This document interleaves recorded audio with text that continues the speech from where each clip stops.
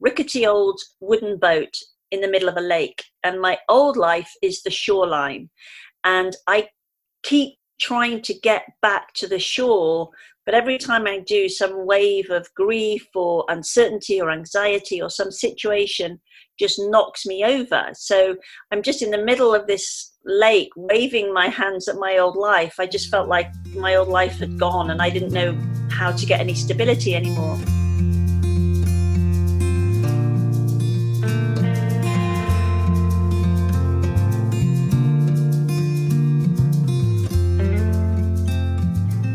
Welcome to Zestful Aging, where I interview inspiring creative influencers who are radically changing the way we think about aging. I'm your host, Nicole Christina, psychotherapist and fellow Zestful Ager. Our music is provided by Judy Banker, who was a guest on Zestful Aging. Her CD, Buffalo Motel, will be out in January of 2020. Find out more about Judy at her website, judybanker.com. And I've got my loyal Jack Russell Terrier, Sparky, by my side, so let's begin. Today, I am delighted to be speaking to Joanna Moseley. Jo has been picking up garbage or litter picking across England's canal while traveling on a paddle boat. She's the first woman to paddleboard coast to coast, litter picking and fundraising. And she's traveled a total of 162 miles from Liverpool to Goole. And I hope I'm pronouncing that right. And she's raised more than $1,000 for charity, and she's recorded a video diary during this amazing journey. Welcome to the show, Jo. Hi, thank you for having me. So your story begins in 2013 in what you would call in the biscuit aisle of a supermarket. Yeah. We call those cookies. Tell us what happened in the cookie aisle, Jo. I actually went to college in America for a year, so I do know about cookies. Oh, good. So what happened? I burst into tears. Literally, I just started sobbing, and I was with my two sons, who were 16 and 12 at the time, and I just was crying, and I said, I can't cope. I just can't cope anymore. This is all too much for me. And so they were obviously, hugely embarrassed. We left the supermarket quite quickly. We paid for our goods and left. And I just recounted this to a friend the next day. And from that day on, my life sort of changed, really. It was like another rock bottom moment. And it just sort of went up from there. What did you mean when you said, I just can't cope anymore? Just life was just overwhelming me. I am a single mum, so I've looked after my boys for 12 years now. I think I've been divorced. Both my parents at the time were having chemotherapy. And at the same time, it was a bit crazy. I didn't realize it at the time, but I was probably going through the early stages of the perimenopause. I wasn't sleeping. I was just incredibly anxious the whole time, just exhausted. So I just felt like life was too much, and I just couldn't cope with just one more shopping trip, really. It was just all too much for me. All too much. And so you were working also while you were raising your boy? Yeah. I've always kind of been the breadwinner for the boys. So I was working, and it was one of those times straight after school when you're doing errands, and it was just like, this is too much. I just want to go home. And you were how old at the time? 48. 48. So you just kind of had this, maybe what we call like a breakdown, and just said, I'm at the end of the line. Yeah. I mean, I just kept on going and kept on going. I don't know if the doctors would say it was like a technically a breakdown, but it was at that moment, it all just was too much for me. But, mums, we just get up the next day. I went to bed early, got up the next day and just started it all over again. And then I told a friend, I sort of told her in a bit of a jokey way, really. And then she said, how much do you exercise? And I was like, well, kind of, running after the boys. I mean, I spent my whole weekend at rugby pitches but I wasn't playing. Obviously, I was on the side. Right. So it was just like busy, busy, busy. And you think you're busy and you're running around everywhere, but you're not really. You're just busy looking after everybody else. And so she asked me that, and she lent me an old indoor rowing machine. And I started indoor rowing in my kitchen on this kind of machine that was about to die, really. And 2 weeks later, I started sleeping. That for me is the key thing. If I sleep, I can function. If I don't sleep, I can't function. So this was sort of a little bit of a, how shall we say, sort of serendipity that you crashed, you talked to your friend and you said, oh my goodness. And she said, oh, I have this rickety old rowing machine. But how did you, and you were so burnt out. How did you get these sort of the get up and go to try this rowing machine when you were so tired?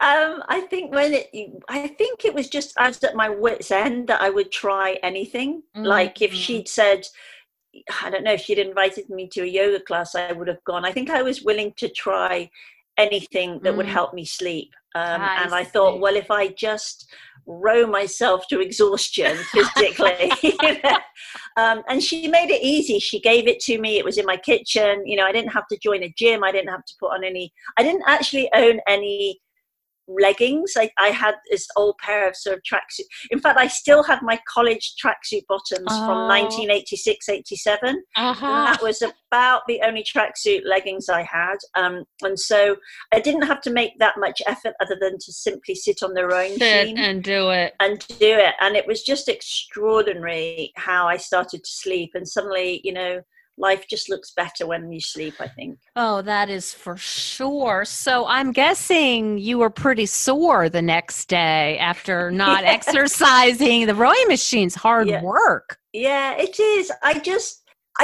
It's really funny because I didn't do it for any physical reason other than the exhaustion. So I can't really remember how it felt other than maybe my body just felt good. It just had felt so bad for so long, so exhausted, so worn out, and aches and pains and joint aches and all the things that seem to come with me with the perimenopause, that I just felt good. And the goodness overrode whatever and other feelings that came with it. And what did the boys think of their mom in her old tracksuit on a rickety rowing machine in the kitchen? I just think, if she's off our case and she's not crying in supermarkets, then it's all good. It's all good. We're happy. It's all good. We're happy. We're happy. We're happy. So they just let me get on with it. They've always been very much like, you just get on with your thing, Mum. That's great. So yeah, I think they were just really pleased. And so it just changed a lot of things. So this became a regular habit for you, is doing your rowing machine. And then what happens next? So that was in the June of 2013. And then in the December of that year, just before Christmas, my mum died. She had lymphoma. And so she went into hospital at the end of November, and she died on the 21st of December. So that obviously was just awful for all of us. But I found really weirdly that by this time I joined the gym. I think the old rowing machine had actually sort of collapsed at this point. So I had joined a gym, and I found that I would keep going back to the gym just to row, literally just to row. And it sort of struck me that this was offering me something now through all the grief and all the sort of supporting my dad, supporting my sons. It was offering me something. And I then went to bereavement counselling, which was extraordinary. And I can't recommend it enough. It was the most extraordinary experience. And in bereavement counselling, he said to me, how do you feel? And I said, I feel like I'm in a rickety old wooden boat in the middle of a lake. And my old life is the shoreline. And I keep trying to get back to the shore. But every time I do, some wave of grief or uncertainty or anxiety or some situation just knocks me over. So I'm just in the middle of this lake waving my hands at my old life. I just felt like my old life had gone and I didn't know how to get any stability anymore. And he said to me, what do you think you need to do? And I said, I need to sit down and row back to my own life. Oh, and obviously I meant it metaphorically, yes. But 3 weeks later, I think it was, on the 5th of May, which is my parents' wedding anniversary, I decided that I was going to start to row 1,000,000 meters and a marathon for Macmillan Cancer Support, which is an organization that supports people with cancer. And they had supported my parents. And so I decided to do this. And for the next 8 months, I rowed 10,000 meters every other night after work. And so what had seemed like a kind of metaphorical idea of rowing back to the shoreline of my life, I actually did that. And I rowed the marathon on the first anniversary of my mum's death and 5 days before my 50th birthday. So yeah, really. And I actually don't know how I did it now. So we raised £10,000, which is an awful lot of money. And I realized then that the rowing and just the physical moving had helped me with my grief. So it was like the moving had helped with my menopause. It had helped me with my grief, my anxiety. And I just realized it was so much more than I'd ever imagined moving could be, really. And there's this other, such a meaningful piece to it. You're not just saying, well, this is kind of like medicine. I'm going to row and I'll feel better.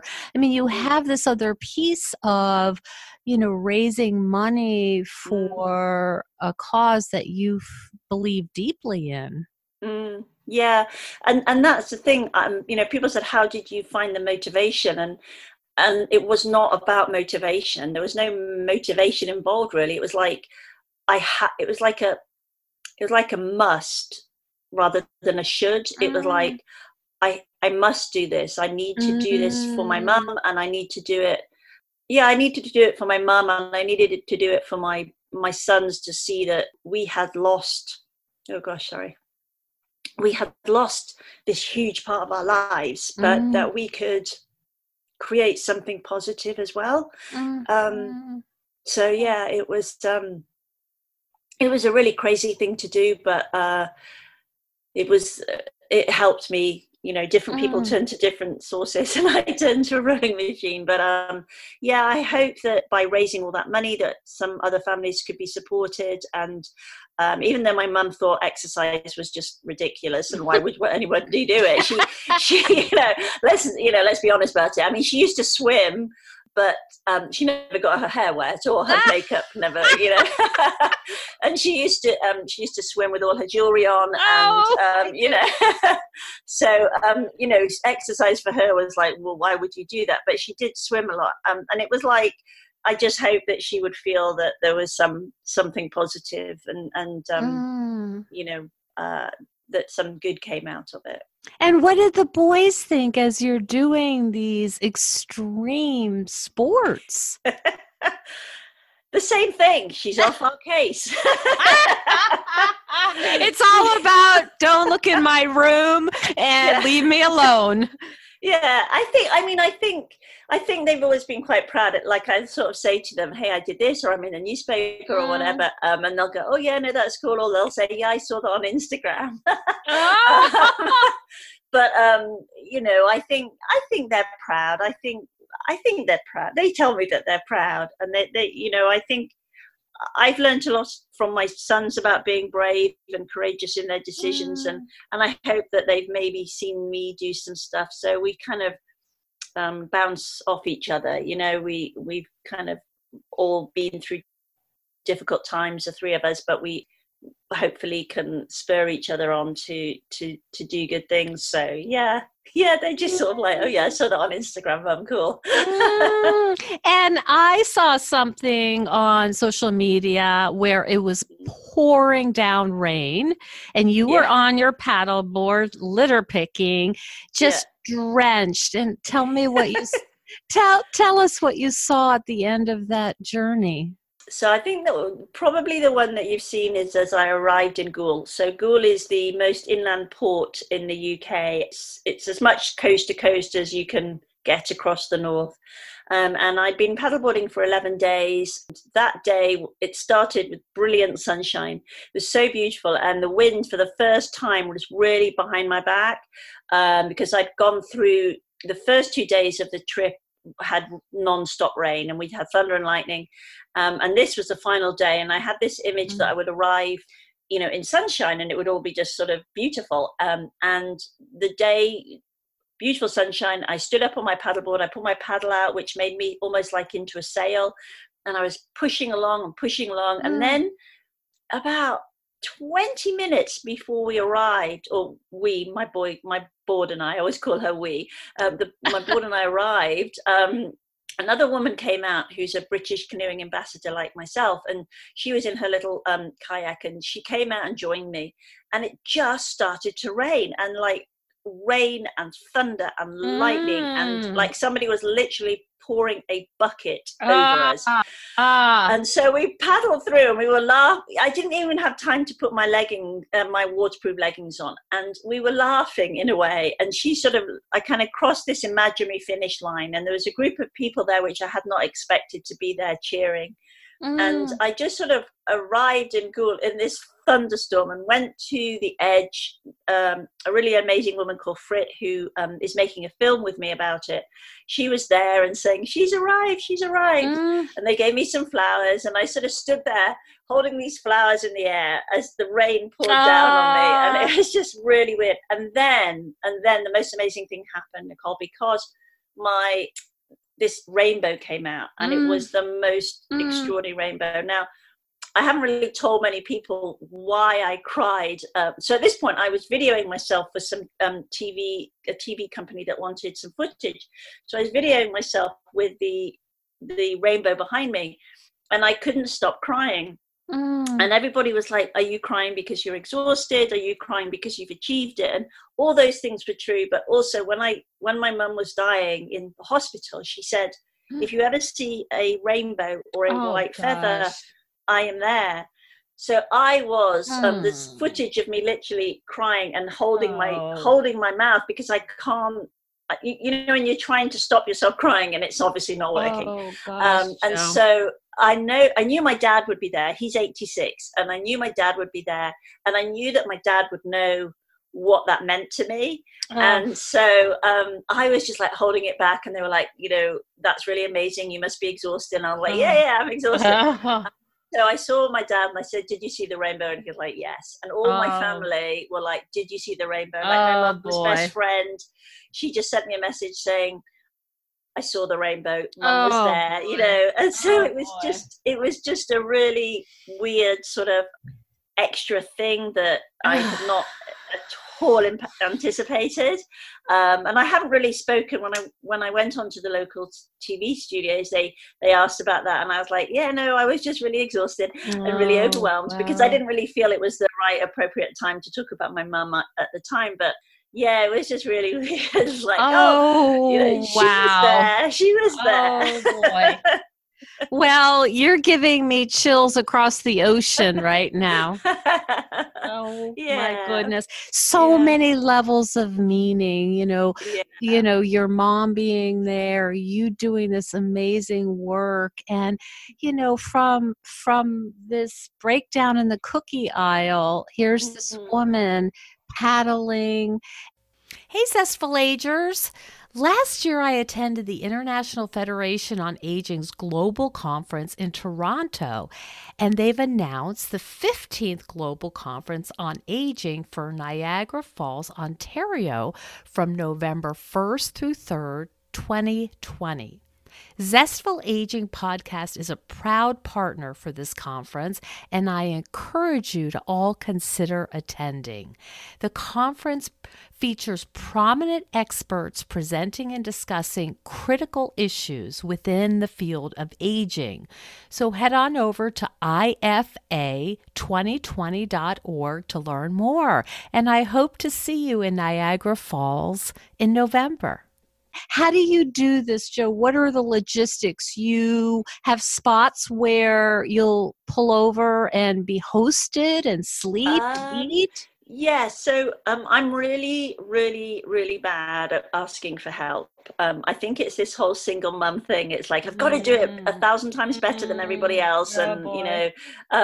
yeah, really crazy. And so I had booked accommodation in little hotels for the beginning and the end.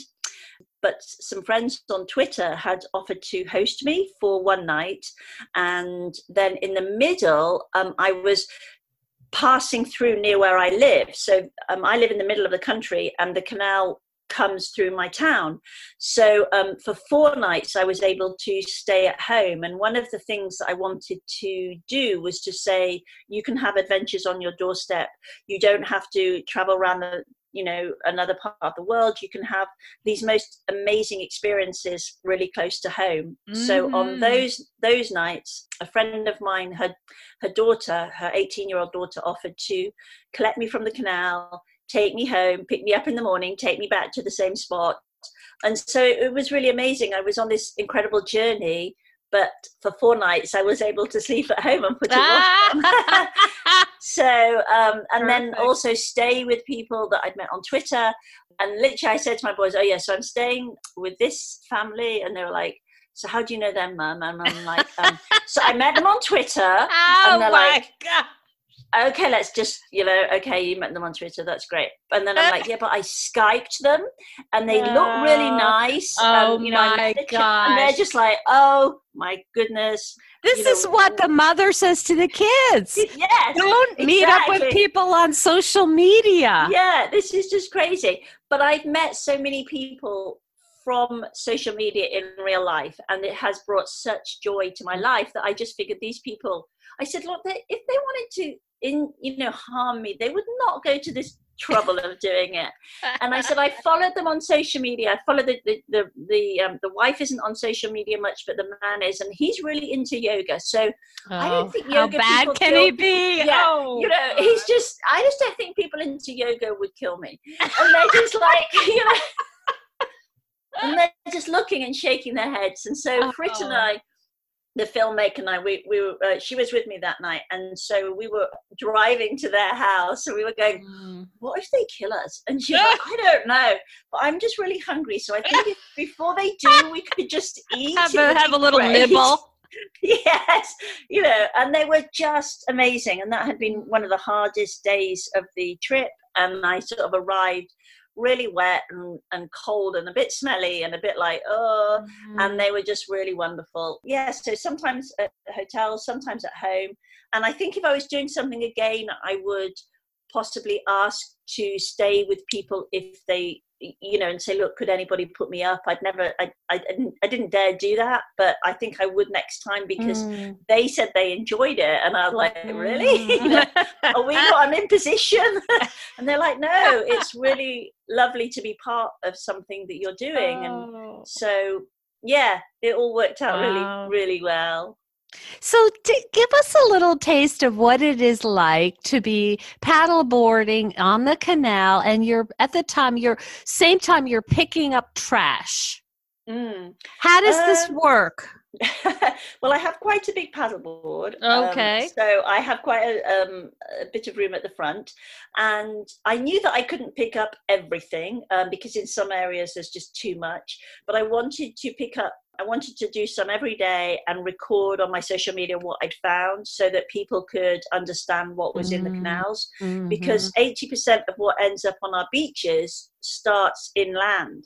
So if we can all make a difference inland, it doesn't get to the beaches and doesn't get to the ocean. So I would just pick stuff up and I'd take photographs and record it. And then sometimes people along the way would see what I had on the front of my board or in my bag and say, would you like me to take it away for you? Yeah.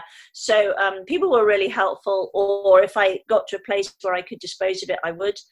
So I did, I wasn't taking everything. I just wanted to show what was there and do something every day.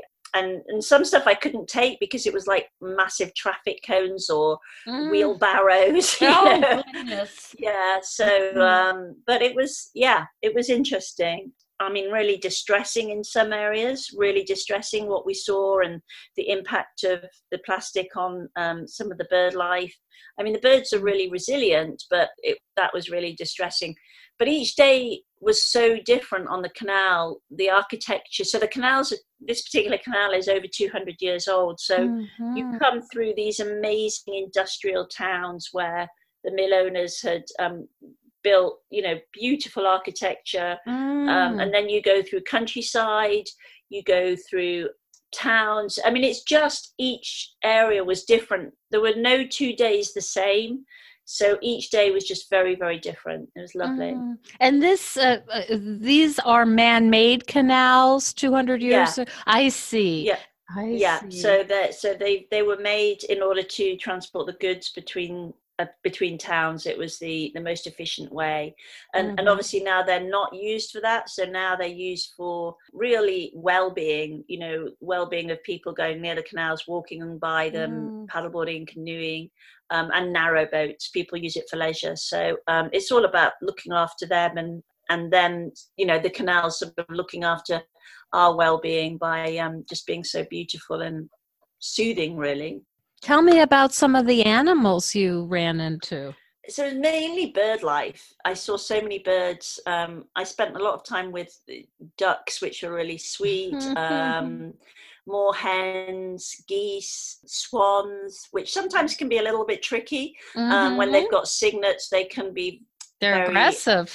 Yeah, they can be, but they seem to be, the cygnets were getting older by the time I was coming along. So mainly there was just a couple of incidents when they were a bit aggressive, but they were just doing their job. They were just protecting their young. I saw herons, I saw an egret. Yeah, I just saw the most beautiful bird life. And then I would hear sort of oyster catchers and things around me. And so, yeah, it was lovely. Really, really extraordinary, actually.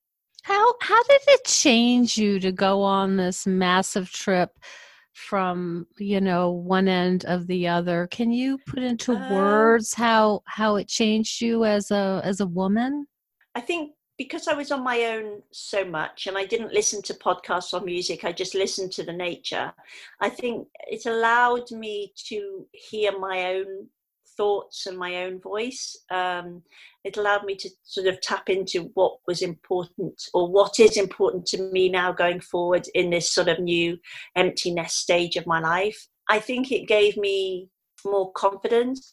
I think what was interesting was, I think I just realized I was a lot braver than I thought I was. And I think we all are a lot braver than we think we are. And, you make decisions and you say, right, I'm going to try. Like one day I paddled 25 miles. And that was probably the most amazing day because I came into my town at 10:30 at night. So I paddled through the darkness on my own. I paddled through 2 tunnels. One was a mile long. So you do things in the pitch dark. Yeah. And it's on a traffic light system. So you have half an hour by which so that the narrow boats coming from the other way have to stop. So you have a half an hour to do it. And I paddled through this tunnel, and I'm not afraid of the dark, but I'm not great in the dark. Right. But it was like, okay, you just have to do it. And I think I just learned that I'm braver than I thought. And I think we all are. And I feel like I didn't know at the start of the adventure how it would end. I never doubted really that I would do it because it was so much in my heart to do it. But I didn't know every step along the way. I didn't know what the weather would be like. I didn't know what the locks would be like. I didn't know that we were going to have this awful duckweed, which just basically slows you down. It gets under your fin and it's like this weed. And I didn't know all these different things. I didn't know every aspect of what was going to happen, but I set out anyway. And every day I just gave it my best. And I guess that has really helped me make decisions for my futures. Like I've always, like somebody said, you always just wait until all the lights go green. And actually, I know that I don't have to wait till I have every single thing in place now. I just have to go with it and trust that I will make the best of every situation and just do it. I think I've always been quite timid about taking any level of risk. And now I sort of feel, no, you can trust yourself to make the best of it. You know, you'll make the right decision for that time, and maybe you'll look back and it might not be the best decision, but you'll do it with the best intentions at the time. And yeah, it makes me a little bit braver about choices that I'll make in the future. So, it sounds like not as cautious and not as much like, what if I make a mistake? What if it doesn't go well? That you just say, listen, I'm going to figure it out. I don't know what it is, but I know I have the capacity to figure it out. Yeah, and exactly. I have it within me to figure. I have it within me to figure it out, and I'll figure it out. I have to trust myself to figure it out the best I can, and trust that what I do at that time is good enough, and not already tell myself that the decision I make 2 months down the line isn't good enough.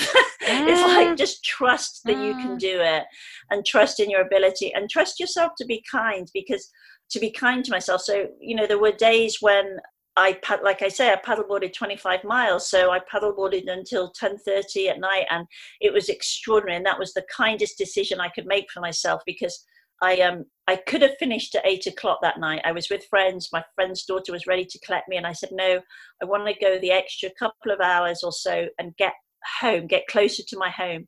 And I know I'll be paddleboarding through the night, or not through the night, but till 10:30 in the evening.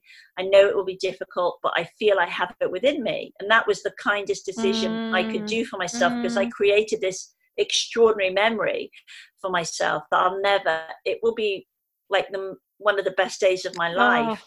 And the next day, I think I've paddled 10 miles, and I said to Frit, I just want to stop now. I don't have it in me. And we were due to meet somebody, and I texted her and I said, we're not going to make it today. I don't think I have it within me to make it to you today. Can we come tomorrow? And she was amazing. She's a mindfulness teacher, and she said, well done for making that decision. And I was just like, because I think my text had like 14 sorries in. I'm really sorry. I'm really sorry. I'm really sorry. But I don't think I've got it within me. And she said, well done for making that decision, and making the decision, you know, for your well-being. And then the next day we went and saw her. Yeah, because I said, but I don't have it in me. The weather was horrible, and I just didn't feel that I needed, you know. And so Frit and I spent an evening together. We were at my house that night, and we chatted. And the next day we met up with this friend along the route, and it just was the right decision. And it's like trusting myself that I can make the right decision for myself. Wow. Life-changing. Absolutely life-changing. Yeah. Amazing stuff. What is your next project, Jo? Well, we're finishing the film, and I'm going to I'm looking into how I can train to become a paddleboard instructor, so that I can take mainly women, I think, out onto the water. I've been taking some friends out, and I love that. I've taken one woman twice. She doesn't have her own paddleboard, and I have two. So I take her out, and we litter pick, and we chat. And I always take a photograph of her looking like a real warrior with a paddle. And and she says it just makes her feel great. And I thought, if I could do this and take more women out, and have sort of like well-being on the water days. So we talk, we maybe do some stretching and yoga, and we pick up litter, and we have some great food. So that's really my main next focus is and I can do that alongside my job, because I have a normal day job, as well as my water fitness that I teach in the swimming pool. So yeah, it's just adding to my portfolio really of things I can do. And then when the film comes out, we'll talk about that. So yeah. And do we have a name for the film? No, we keep going around in circles. We have ideas, and Frit has ideas. So, I mean, Frit met me on Instagram, and she asked if she could come and make the film with me. And I said, look, I have zero budget for a film. I know they're really expensive to make. So I said, I can pay for your food, and I can pay for your fuel to come, and I can put you up, and I can give you peanut butter sandwiches for lunch, but I can't really, I can't really do anything else. So it's very much in her hands. And so she's, the time scale, she works and has other projects. So we'll be meeting up in next month and we'll probably discuss it. But we had only probably spent 2 hours together before we then spent 8 days together. Oh my goodness. More courage.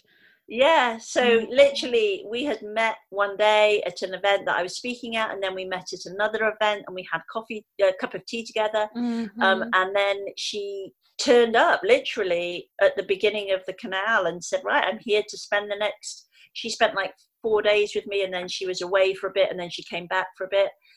And, literally I set off and I was like, this woman is going to be with me. And I have no idea who she is. We literally stayed in the same room that night, like a twin room. And it was just like, I don't really know her. Oh my God. There's a theme here, Jo. Yeah. There's a theme about you like making connections and having people join you and be just inspired by you. I feel like you're the Pied Piper and everyone's fun.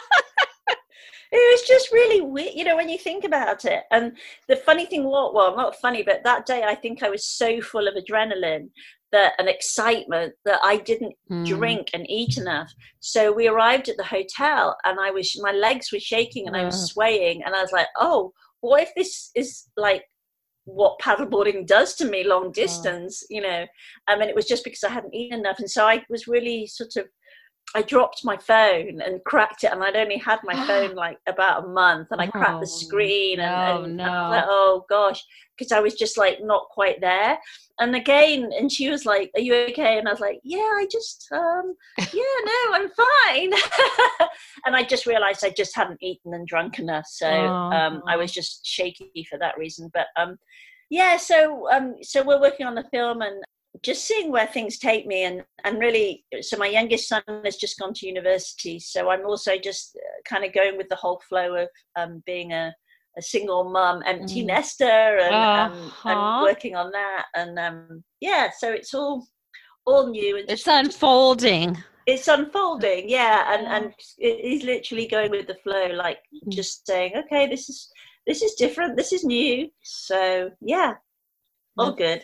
That is all good indeed. And where can people find you and follow your adventures? I'm mainly on Twitter and Instagram, and I'm at Healthy Happy 50. So Healthy Happy and then 50. Okay.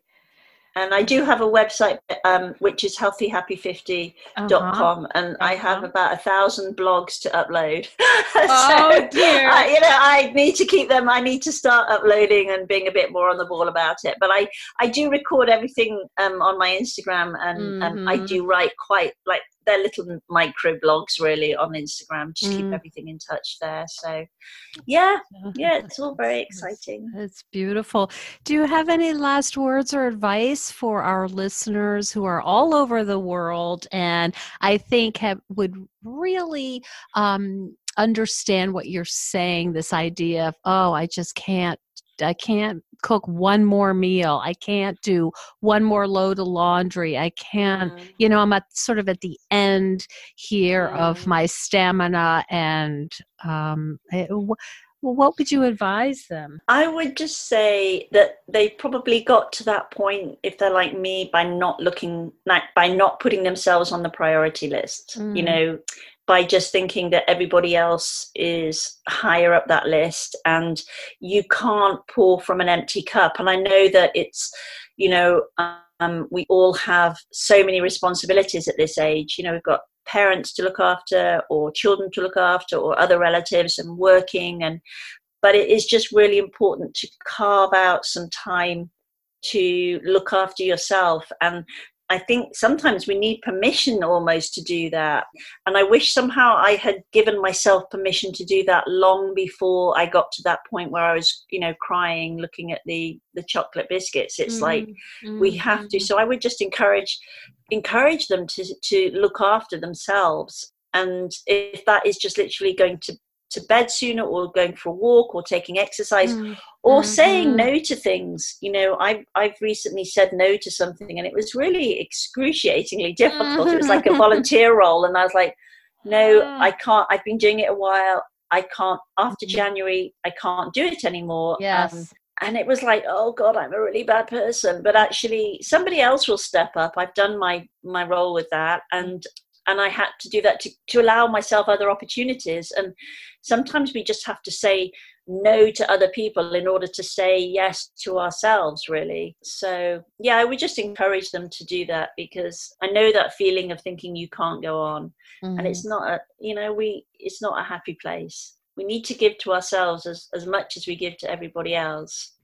Amen on that. That's a theme that runs through many of the interviews, and many, Really? many people, particularly women, say that exact same thing, that I thought to be a good person, I had to be super mom, super career, all of this. And it's a myth. We can't do everything all the time. Something has to give. And this is how, and it just turned out so beautifully for you. Oh, thank you. I think in the 80s we were told that we could have it all and we could do it all and we could be it all. And I think maybe you can, but not all at the same time. So, you can be a mum and have a career, but, maybe my career will change, but that will be in my 50s, not when I was, I think we put so much pressure on people, on women particularly. And you just sometimes, so my son was going to university, and he came home and he said, Mum, I bought an iron. And I went, why did you buy an iron? And we have two in the cupboard. You could have taken both of them. I don't iron. And he went, oh God, yeah, I forgot that we have one. And I was like, why did you forget? He said, because I can't remember ever seeing you use it for the last several years. And I was like, I know, we've got two irons that I don't use because I don't iron. If my sons need any shirts ironing, they always iron their own. I wear jumpers and I wear blouses where you just see the collar, and that's just the thing I do. That's just one of the things that had to give. It was going on an adventure or ironing. And I know which eye it is because I love jumpers. That is hysterical. So I love that, going on an adventure or ironing. Beautiful. Oh gosh. Beautiful. So, thank you so much. Oh, my pleasure. Thank you. So much fun to talk to you. And I just love what you're doing. I love your adventurous spirit. I love your bird watching and your trash picking. All of those things speak to my heart. And I wish you such good luck on the film. And thank you. I'm sure our audience will be following your adventures. Thank you very much. Thank you. Thanks so much. Okay, take care. Thank you. Bye-bye. Thank you so much for joining us on Zestful Aging. If you like the podcast, please share it with some of your friends. I love to hear from my listeners. Send me an email at NicoleChristina.com. In this phase of our lives, we're more aware that our time is precious, and we certainly don't want to waste it taking care of stuff that we no longer need, left over from a life that we are no longer living. We know we would feel better with less clutter and more open space, but we don't know how to get there.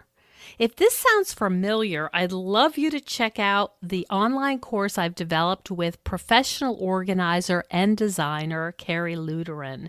This course is different than others you may have tried because we give you clear steps to deal with the clutter and tools to help you face the overwhelm and feelings that come up when you're going through your clutter. It's practical and realistic, and the lessons are short and punchy and very manageable, but it has the power to change your life.